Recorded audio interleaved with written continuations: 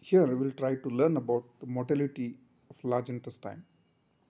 The learning objectives will be learn the modification in colonic structure to suit the colonic motility, mention the autonomic innervation of colon and regulation of colonic functions, understand electrophysiology of colonic muscles, name the colonic movements, colonic reflexes and give their functions, draw the pathway of defecation reflex and explain reflex mechanism, give the physiological basis of Hirschsprung's disease, irritable bowel syndrome, diarrhea, and constipation. Large intestine consists of cecum, colon, rectum, and anal canal. Colon constitutes about 90% of large intestine and consists of ascending, transverse, descending, and sigmoid colons. The length of the large intestine is about 1.5 meters, that is 5 to 5 feet or 150 centimeters. Small intestine receives kind of meals sequentially with no mixing of individual meals, whereas large intestine mainly mixture of kinds of mini meals 1 to 3 days. On average, the total transit time of chyme of a meal through large intestine is recorded from passage of radiopaque markers is about 30 to 48 hours. The transit time of chyme through different parts of the gut is as follows. In small intestine, 4 hours. In ascending colon, 6 hours. In transverse colon, 8 hours. In descending and pelvic colons, 12 hours. From pelvic colon to rectum, the transit is very slow, which may even take 1 to 2 days. However, transit time depends on the fiber content of diet. The transit time is less in high fiber diet and sometimes may even be reduced to 6 hours through the entire gut.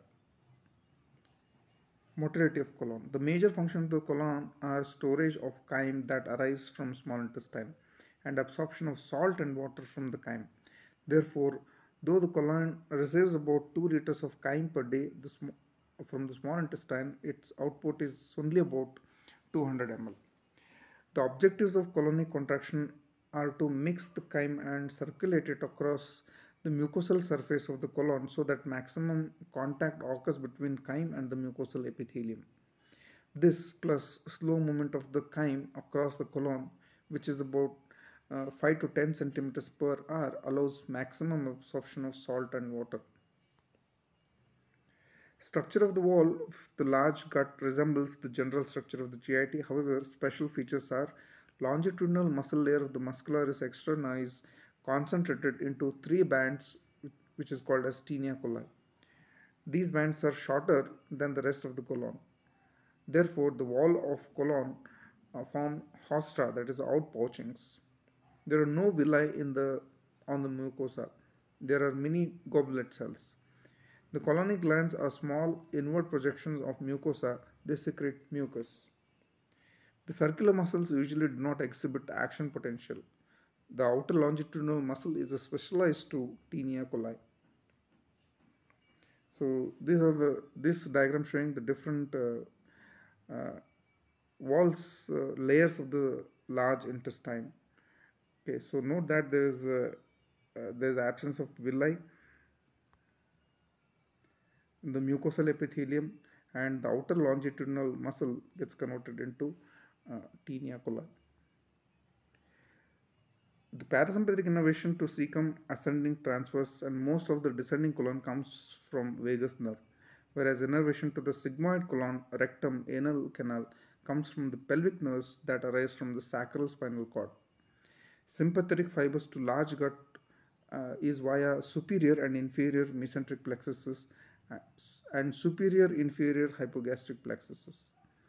Parasympathetic stimulation increases and sympathetic stimulation decreases the colonic movements. Electrophysiology. Colon consists of both circular and longitudinal muscle. Circular muscle, there are 2 types of pacing or rhythm generating cells in the colon. So they are made up of interstitial cells. One set of cells that are present near the inner border of the circular muscle produce regular slow waves and high amplitude like that of gastric slow waves. The second set of interstitial cells present near the outer border of the circular muscle that produces wave with low amplitude and high frequency oscillation that are called as myenteric potential oscillations, that is PO. Circular muscles do not fire action potentials. The longitudinal muscle, these muscles also exhibit mind trick potential oscillations. However, longitudinal muscles sometimes fire action potential at the peak of MPO that elicits contraction of the large intestine. Colonic movements, they're called as hostile contraction propulsive movements, mass colonic peristalsis. Hostile movements, these are the contractions similar to that of segmentation. Hosta become more prominent in these contractions. Therefore, they are called as hostile contractions. They help in mixing and circulation of chyme within the large intestine. Propulsive movements are the peristaltic movements that propel colonic contents towards rectum. The mechanism of colonic peristalsis is the same that of intestinal peristalsis.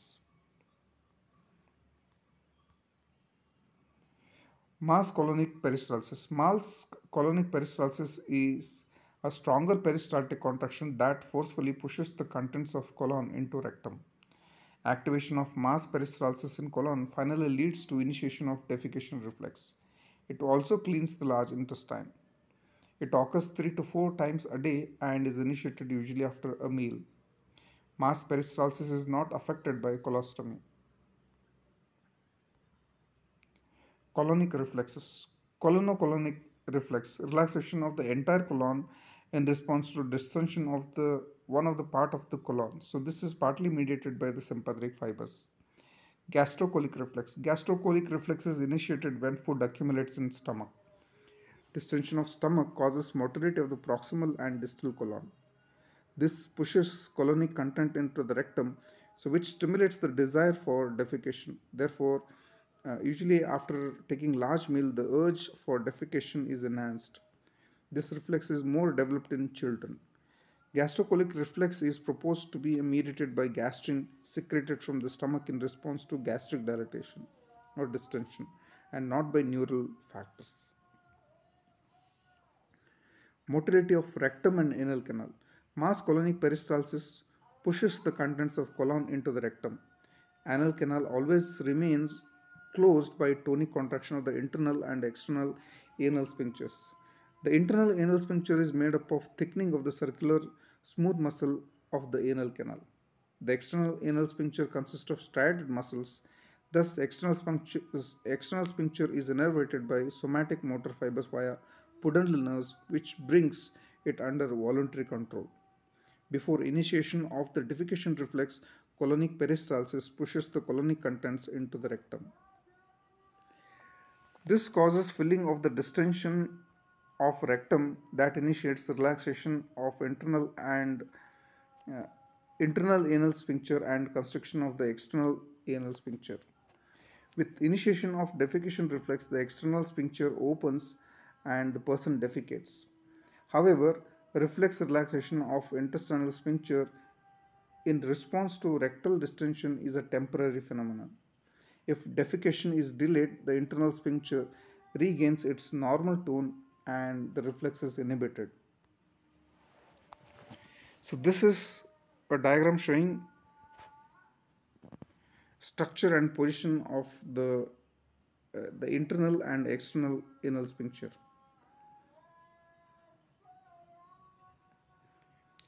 Defecation. This reflex phenomena with a voluntary control, that is automatic and voluntary components. The center for defecation is present in the sacral portion of the spinal cord, which is influenced by higher centers. Defecation reflex is initiated when the mass peristaltic movement of the descending and segment colons pushes the colonic content into the rectum. So that is the stimulus for defecation reflex. As the external anal sphincter is innervated by somatic nerves, the voluntary effort is also important in initiating defecation. However, normally defecation is inhibited by acute anorectal angle, which is about 90 degree, and contraction of the external sphincter and puborectalis muscle. Pathway. The receptor for defecation reflex are the stretch receptors located in the wall of the rectum. The afferent information from the wall of the rectum is conveyed to sacral segment of spinal cord via pelvic nerve. The efferent Input from the spinal cord to rectum and internal anal sphincter comes via pelvic nerve to the external anal sphincter via somatic nerve. Higher center, especially cortex, influences spinal cord center via corticospinal pathway. The relaxation of the internal anal sphincter is due to inhibitory signals that originate in myenteric plexus in response to peristaltic wave approaching anus. This allows the fecal matter to press onto the anal canal. Okay, so this is the defecation reflex, and these are the afferent nerves and so these are the afferent nerves and these are the efferent nerves. So afferents mainly from the pelvic nerve, and the the reflex is integrated at S3 level, and the efferents are mainly the pudendal nerve which are going to innervate the sphincters. The individual sits on the toilet and strains. This increases the intra-abdominal pressure, which forcefully expels the rectal contents through the anal canal. So this is assisted by relaxation of the external anal sphincter, decreased anorectal angle, and relaxation of the puborectalis muscle. Evacuation of the bladder is preceded by deep breathing that pushes the diaphragm downward. Contraction of respiratory muscle increases the intrathoracic and intra-abdominal pressures. The contraction of the abdominal wall muscle further increases abdominal pressure.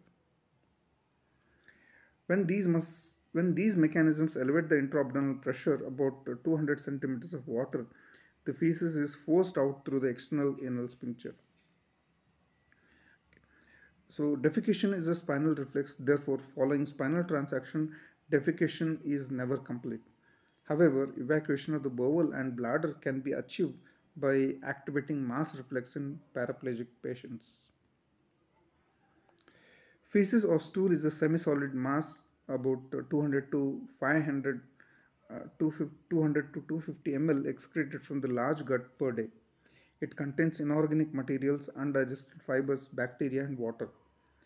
Water constitutes 75% and solids 25% of total volume.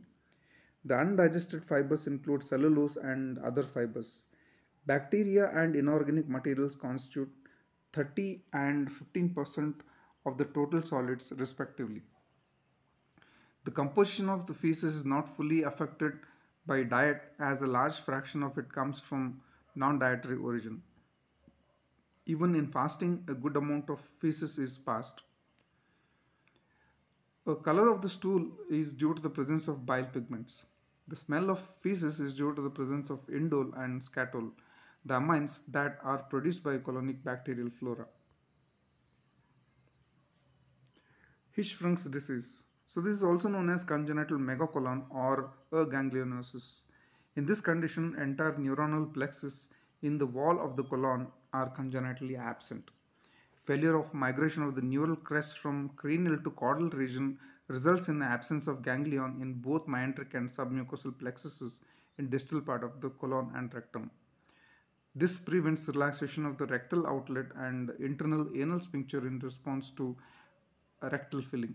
Thus, obstruction occurs to the outflow of feces, and feces uh, accumulated behind the obstruction. Consequently, distension of the colon ensues. Clinically, it manifests as abdominal distension, anorexia, and lassitude. In severe cases, symptoms appear in newborns as early as the third day of the birth. Treatment is predominantly surgical dilatation. Diarrhea. This is due to either increased secretion or increased GI motility. In any case, acute diarrhea results in dehydration and hypovolemia. Oral rehydration therapy is the immediate uh, treatment to prevent volume and electrolyte loss. Oral rehydration solutions, that is ORS, contains salt and electrolytes and glucose. ORS contains both sodium and glucose, so that sodium is absorbed via SGLT1, that is sodium glucose cotransporter, and glucose facilitates sodium transport. Constipation. Physiological basis is decreased intestinal motility that causes stasis of chymes in the large intestine, which facilitates water absorption and dehydration of the intestinal contents, the chyme hardens and feces becomes more solid. Irritable bowel syndrome, also called as mucus colitis or spastic colon or irritable colon and colonic neurosis. In the West, about 20 to 30% of the gastrointestinal disorder is contributed by IBS. In India, this is very common and many cases used to be misdiagnosed as a chronic amoebiasis in the past. IBS is functional disorder of intestine characterized by alteration of the bowel habits and abdominal pain in the absence of any detectable organic pathology. There is no morphologic, histologic, microbiologic, or biochemical abnormalities in IBS. Changes in gut motility are observed in several studies through a poorly correlate with the symptoms. In the constipated variety, the frequency of high altitude peristaltic contraction is less, whereas non-propulsive segmentation contractions are more. Moreover, food-induced hypermotility of the colon occurring normally about 1 hour after meal is reduced in many patients. This may account for their postprandial symptoms. Emotional stress is seen to aggravate the motility disorder. Electrical abnormalities. Normally, gut has two types of myoelectrical activity, that is basal electrical rhythm and spike activity. The BER is a continuous waveform at the rate of 6 cycles per minute, and the spike activity in the form of electrical burst superimposed on BER, and this is responsible for the mechanical contraction of the GI tract. So IBS patients have a low BER at the rate of 3 cycles per minute. In normal people, feeding induces SA immediately, which peaks in 30 minutes and lasts for about 50 minutes. But in IBS patients, the feeding induced spike activity is dampened in the first 50 minutes, but it becomes stronger later on. Clinical features are painless functional diarrhea, painless simple constipation, alternating diarrhea and constipation, bloating of the abdomen, pain due to the spasm of colon and small intestine. Symptoms are vague, and these include abnormal bowel habits ranging from constipation to diarrhea, often uh, alternating irregularly. Pellet-like stools, increased gastrocolic reflex, vague abdominal pain ranging from dull ache to severe colic, flatulence relieved by belching, uh, capricious appetite, and insomnia. So around 20% of the subjects complain weight loss. All patients are emotionally tense and they tend to exaggerate the disability. Inflammatory bowel disease. These include two conditions. Those are Crohn's disease, that is regional enteritis, and ulcerative colitis. Crohn's disease or regional enteritis is characterized by transmural, non-caseating granulomatous inflammation affecting the segment of terminal ileum or colon. Ulcerative colitis is an idiopathic form of acute and chronic ulcero-inflammatory colitis affecting chiefly the mucosa and submucosa of rectum and descending colon. It may have a systemic involvement in the form of polyarthritis, uveitis, ankylosing spondylitis, skin lesions, and hepatic involvement. Both the diseases can occur at any age but are more frequent in second and third decades of life. Females are more affected than males. This is in brief about large intestine and its movements and some of the applied aspects related to large intestine. Thank you.